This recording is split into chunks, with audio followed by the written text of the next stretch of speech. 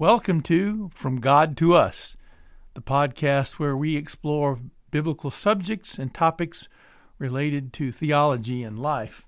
We are in our current series called The New Covenant, and we have looked at the promise of the New Covenant in the Old Testament and what its fulfillment would be, which was the coming of the Holy Spirit, and how God has created a new way for man to relate to Him, not just through the law, but through the Holy Spirit who came to dwell within mankind.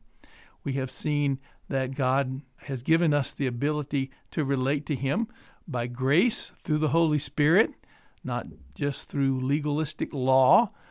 We have seen that God has created within mankind a new person, a new creation, which is through the Holy Spirit. We have seen also some of the promises that Jesus gave about the Holy Spirit and what He would do when He came. He would be the Comforter who would dwell with us and be within us. He would also come to convict of sin, of righteousness and judgment, and the difference between true conviction and false guilt. Today we continue our series where we look at the coming of the Holy Spirit. We have titled this, A New Day Has Dawned, that day when the Holy Spirit came upon mankind there on the day of Pentecost. And we find that in Acts chapter 2. Jesus promised in Acts 1, He told His disciples that they would receive power when the Holy Spirit came upon them, and they would be baptized in the Holy Spirit. We see the fulfillment of that in Acts chapter 2, and that's where we turn our attention. In Acts chapter 2, we read these words, When the day of Pentecost came, they were all together in one place. Suddenly a sound like the blowing of a violent wind came from heaven and filled the whole house where they were sitting. They saw what seemed to be tongues of fire that separated and came to rest on each of them. All of them were filled with the Holy Spirit and began to speak in other tongues as the Spirit enabled them. Now there were staying in Jerusalem God-fearing Jews from every nation under heaven.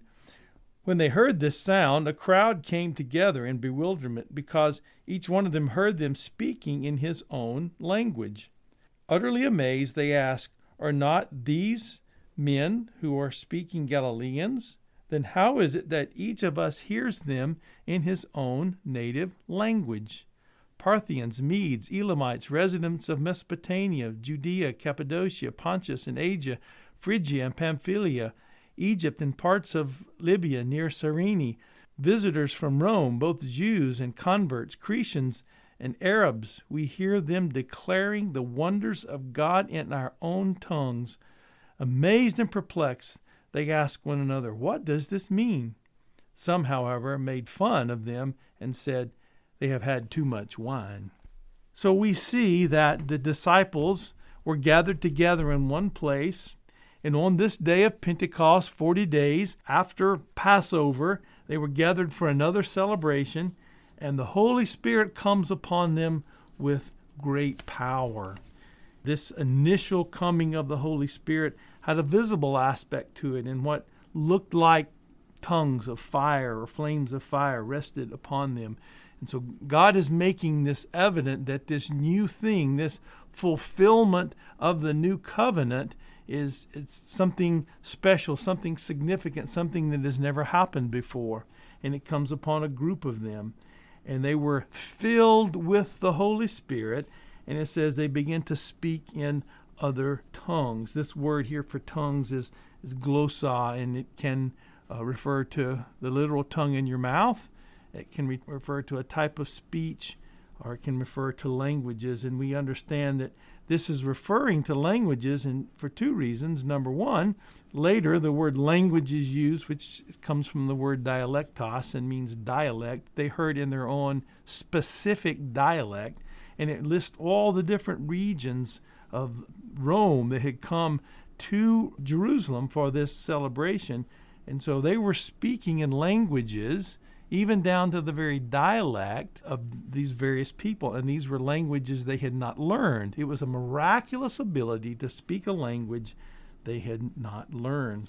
So there's this gift of tongues. And we'll talk a little bit more about that. But tongues was this was given as a sign that something has happened, something new. Nothing like this had ever occurred before, that a group of people has now been filled with the Holy Spirit and is able to speak in other tongues. And they were speaking the words of God. They were speaking the testimony about who Christ is and what he had done, and people were able to hear in their own language. So this was not just some unintelligible speech or babbling. People actually heard them speak in languages. So there was this great power of the Holy Spirit. Another thing that happened is that Peter, the one who spoke out as he thought he would never deny Christ, but who denies Christ, and in some sense in shame ran away. And when Jesus rose from the dead and they saw the empty tomb, he doubted, and ultimately Jesus had to challenge him about his love for him.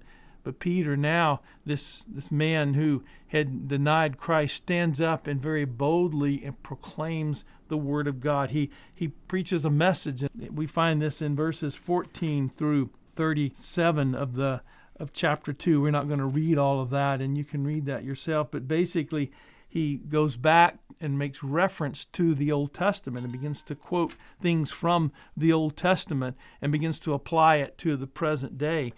In verse 29, we read, Peter is speaking. He says, "Brothers, I can tell you confidently that the patriarch David died and was buried, and his tomb is here to this day. But he was a prophet and knew that God had promised him on an oath that he would place one of his descendants on his throne. Seeing what was ahead, he spoke of the resurrection of the Christ, that he was not abandoned to the grave, nor did his body see decay. God has raised this Jesus to life, and we all are witnesses to the fact. Exalted to the right hand of God, he has received from the Father the promised Holy Spirit and has poured out what you now see and hear."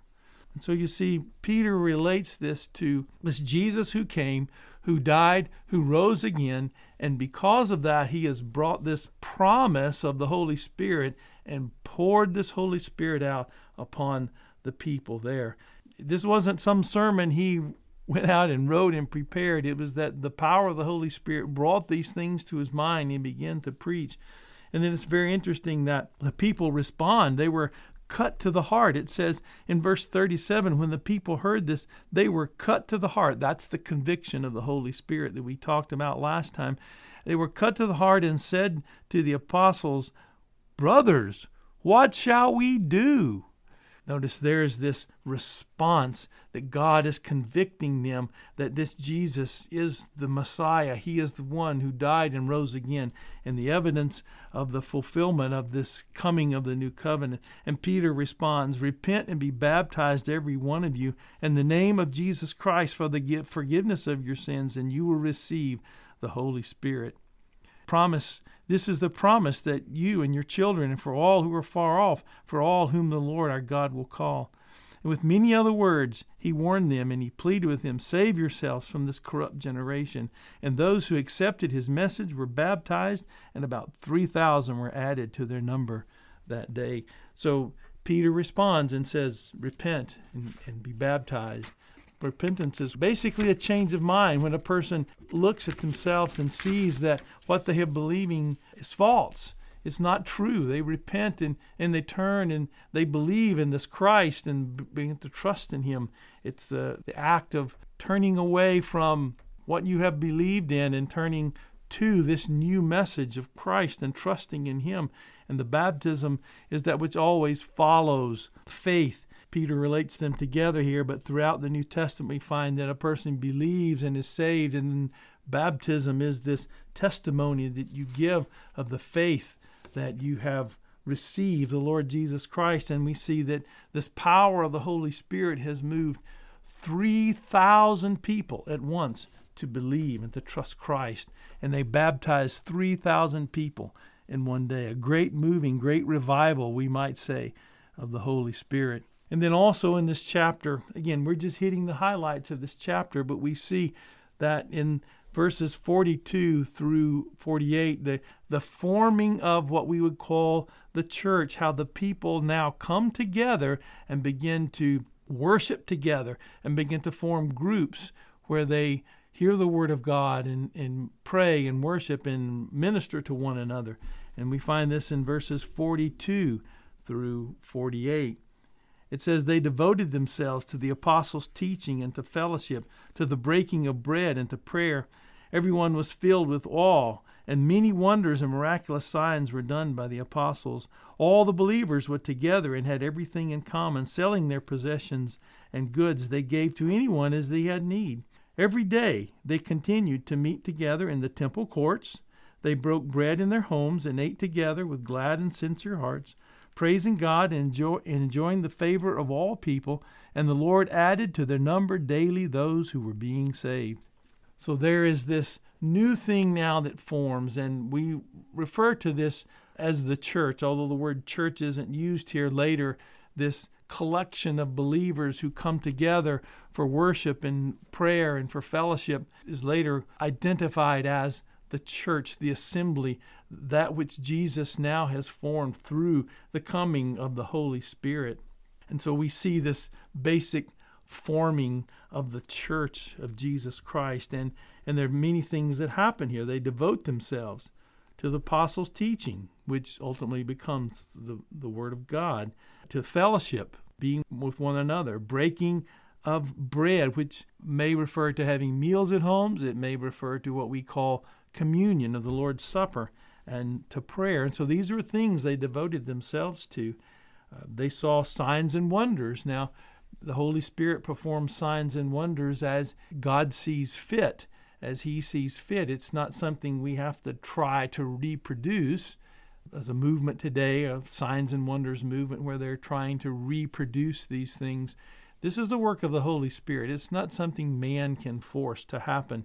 These signs and wonders occurred as evidence of this new thing that was happening, that not only was Jesus the Messiah who died and rose again, but it was also this new thing that had happened in the coming of the Holy Spirit.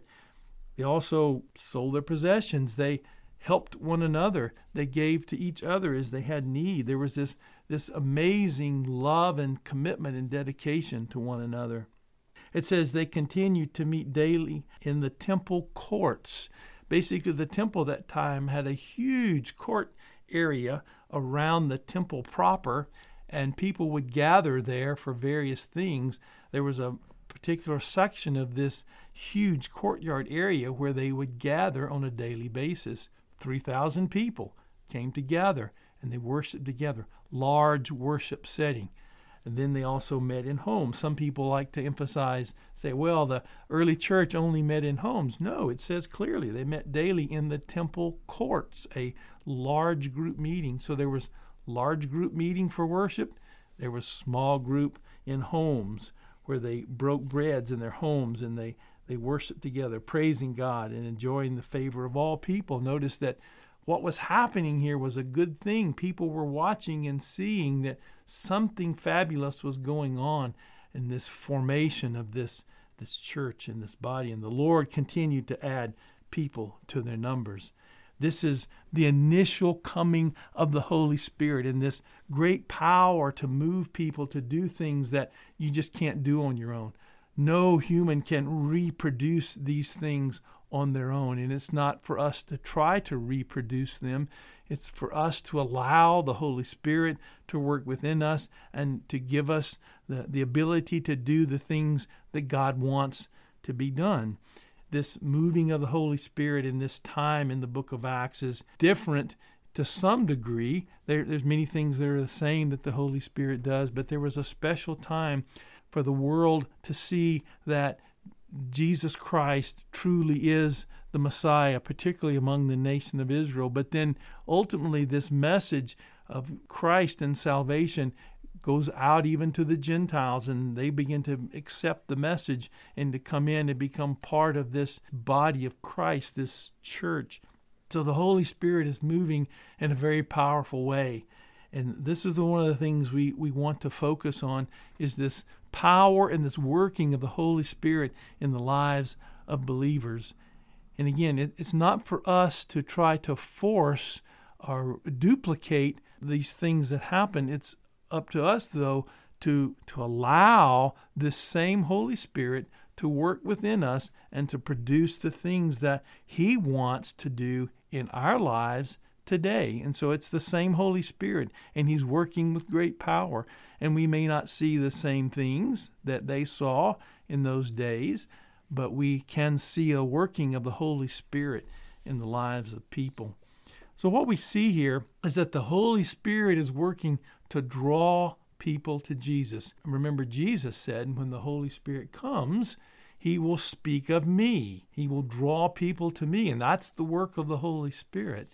But there's a focus on Christ, because salvation comes through trust in the Lord Jesus Christ, which results in then the Holy Spirit coming upon a person.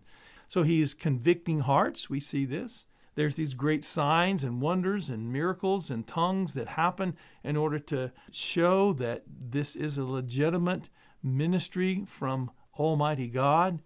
There's the convicting of hearts, that people hear the message, they're convicted, and they say, what do we do? And then people respond. People led them to hear the message, to repent and to trust Christ and to become a part of this new body that God was forming called the church. And so we see this moving of the Holy Spirit. Even today, the Spirit is doing much the same thing. We may or may not see tongues. I think a lot of tongues today is not the tongues that the Holy Spirit gives. We may or may not see that. We may or may not see signs and wonders and miracles. That's up to the Holy Spirit to produce as He sees fit, that those things that would advance the cause of Christ and the cause of God in the world. But we do see that the Holy Spirit is working to draw people to Christ, to draw believers together for worship, for fellowship, for prayer, for praise. The Holy Spirit is doing these things, very same things today. We see that baptism, water baptism, is something that follows salvation, and the Holy Spirit is leading people to be baptized, not to be saved, but because they have been saved. The Holy Spirit comes to give gifts, and the way we serve Christ today is through allowing the Holy Spirit to work in our hearts, in our lives, and produce these spiritual gifts, these gifts that can only come through the power of the Holy Spirit in our lives. Some of you may remember the time when you were saved, and I can remember the conviction of the Holy Spirit in my heart. I had gone to church on and off as a child. I had heard the gospel message and supposedly gotten saved, but I never truly comprehended the issue of my sin and the need of a Savior. And I can remember as a teenager in high school just becoming under great conviction that something wasn't right in my life. Though I went to church and tried to read the Bible and tried to do good things, I had never truly accepted Jesus Christ as my Savior. And the Holy Spirit brought me under great conviction that I was a sinner, something was wrong, and I needed a Savior.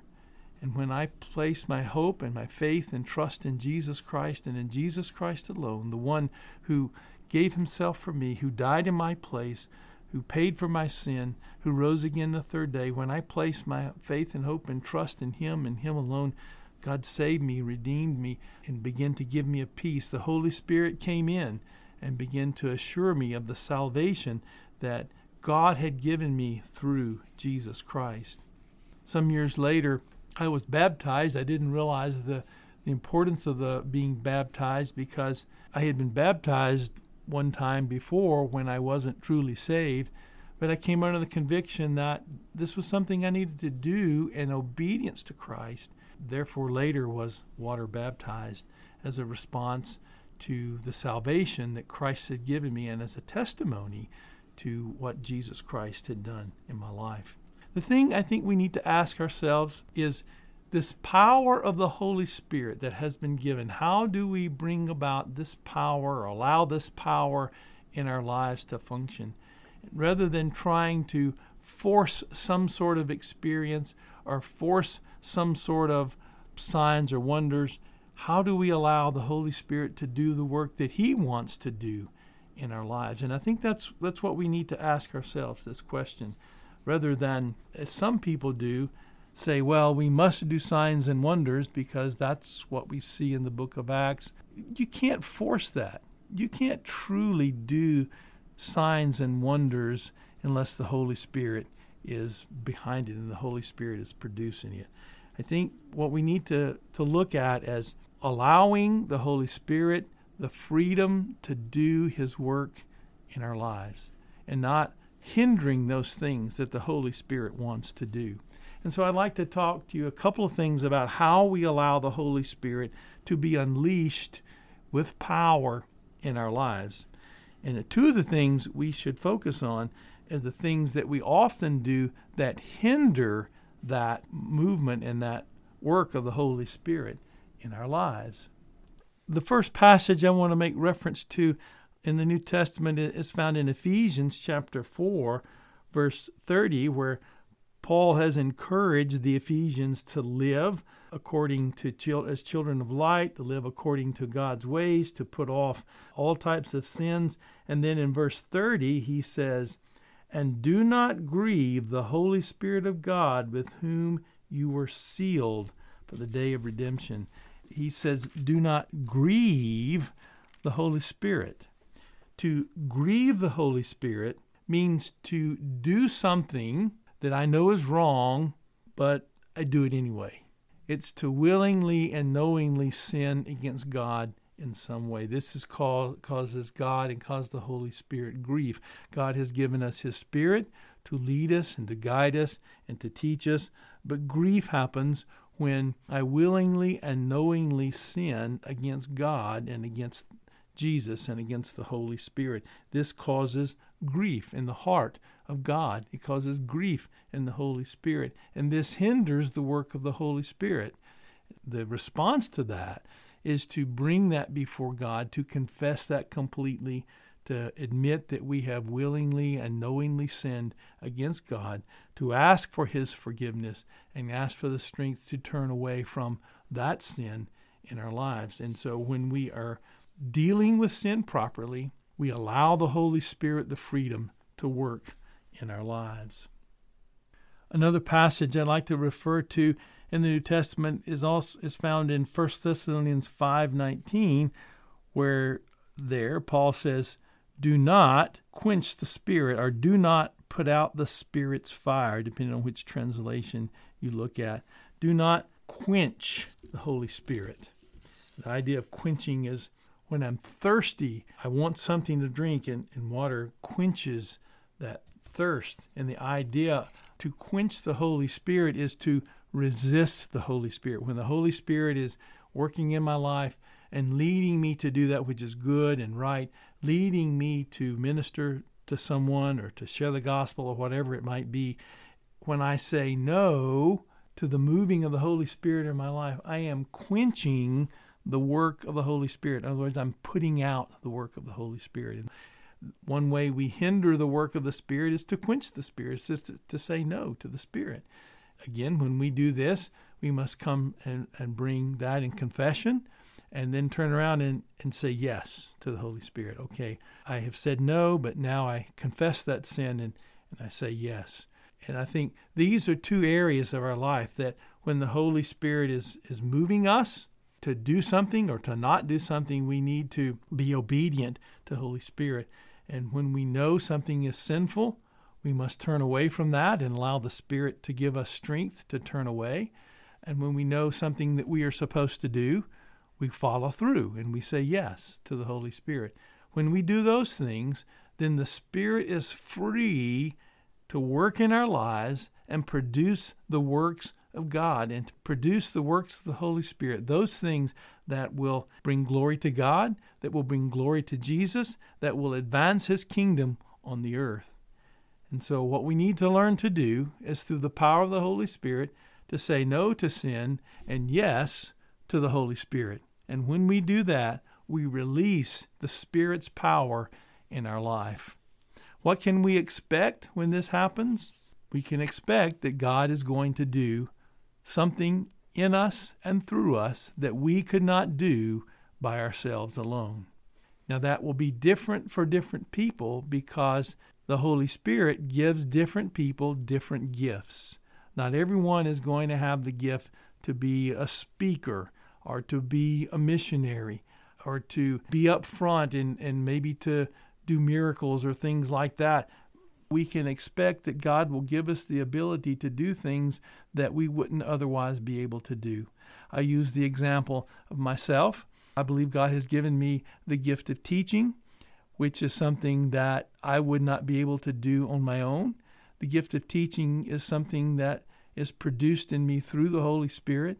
It's not just that I study and learn and try to teach what I've learned, but there's something with the Holy Spirit comes along and works in me and through me to help people comprehend God's Word in such a way that they can apply it to their lives and to mature and to grow in their faith.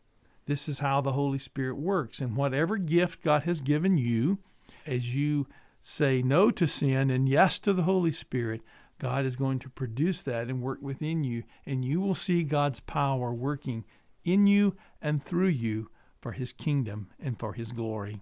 The Holy Spirit has come to give us power to be witnesses for Christ throughout the world. I hope that you are learning more and more to say no to sin and yes to the Holy Spirit. Let's pray. Father, we thank you for the coming of the Holy Spirit. We thank you for the fulfillment of the new covenant. Jesus came to give Himself, to die and to rise again, and then to bring the Holy Spirit and send the Holy Spirit upon mankind. And we thank you that every one of us that knows Jesus Christ as personal Savior has been enabled by the Holy Spirit to do your work for you. And we pray that each of us every day will learn more and more to say no to sin and yes to the Holy Spirit.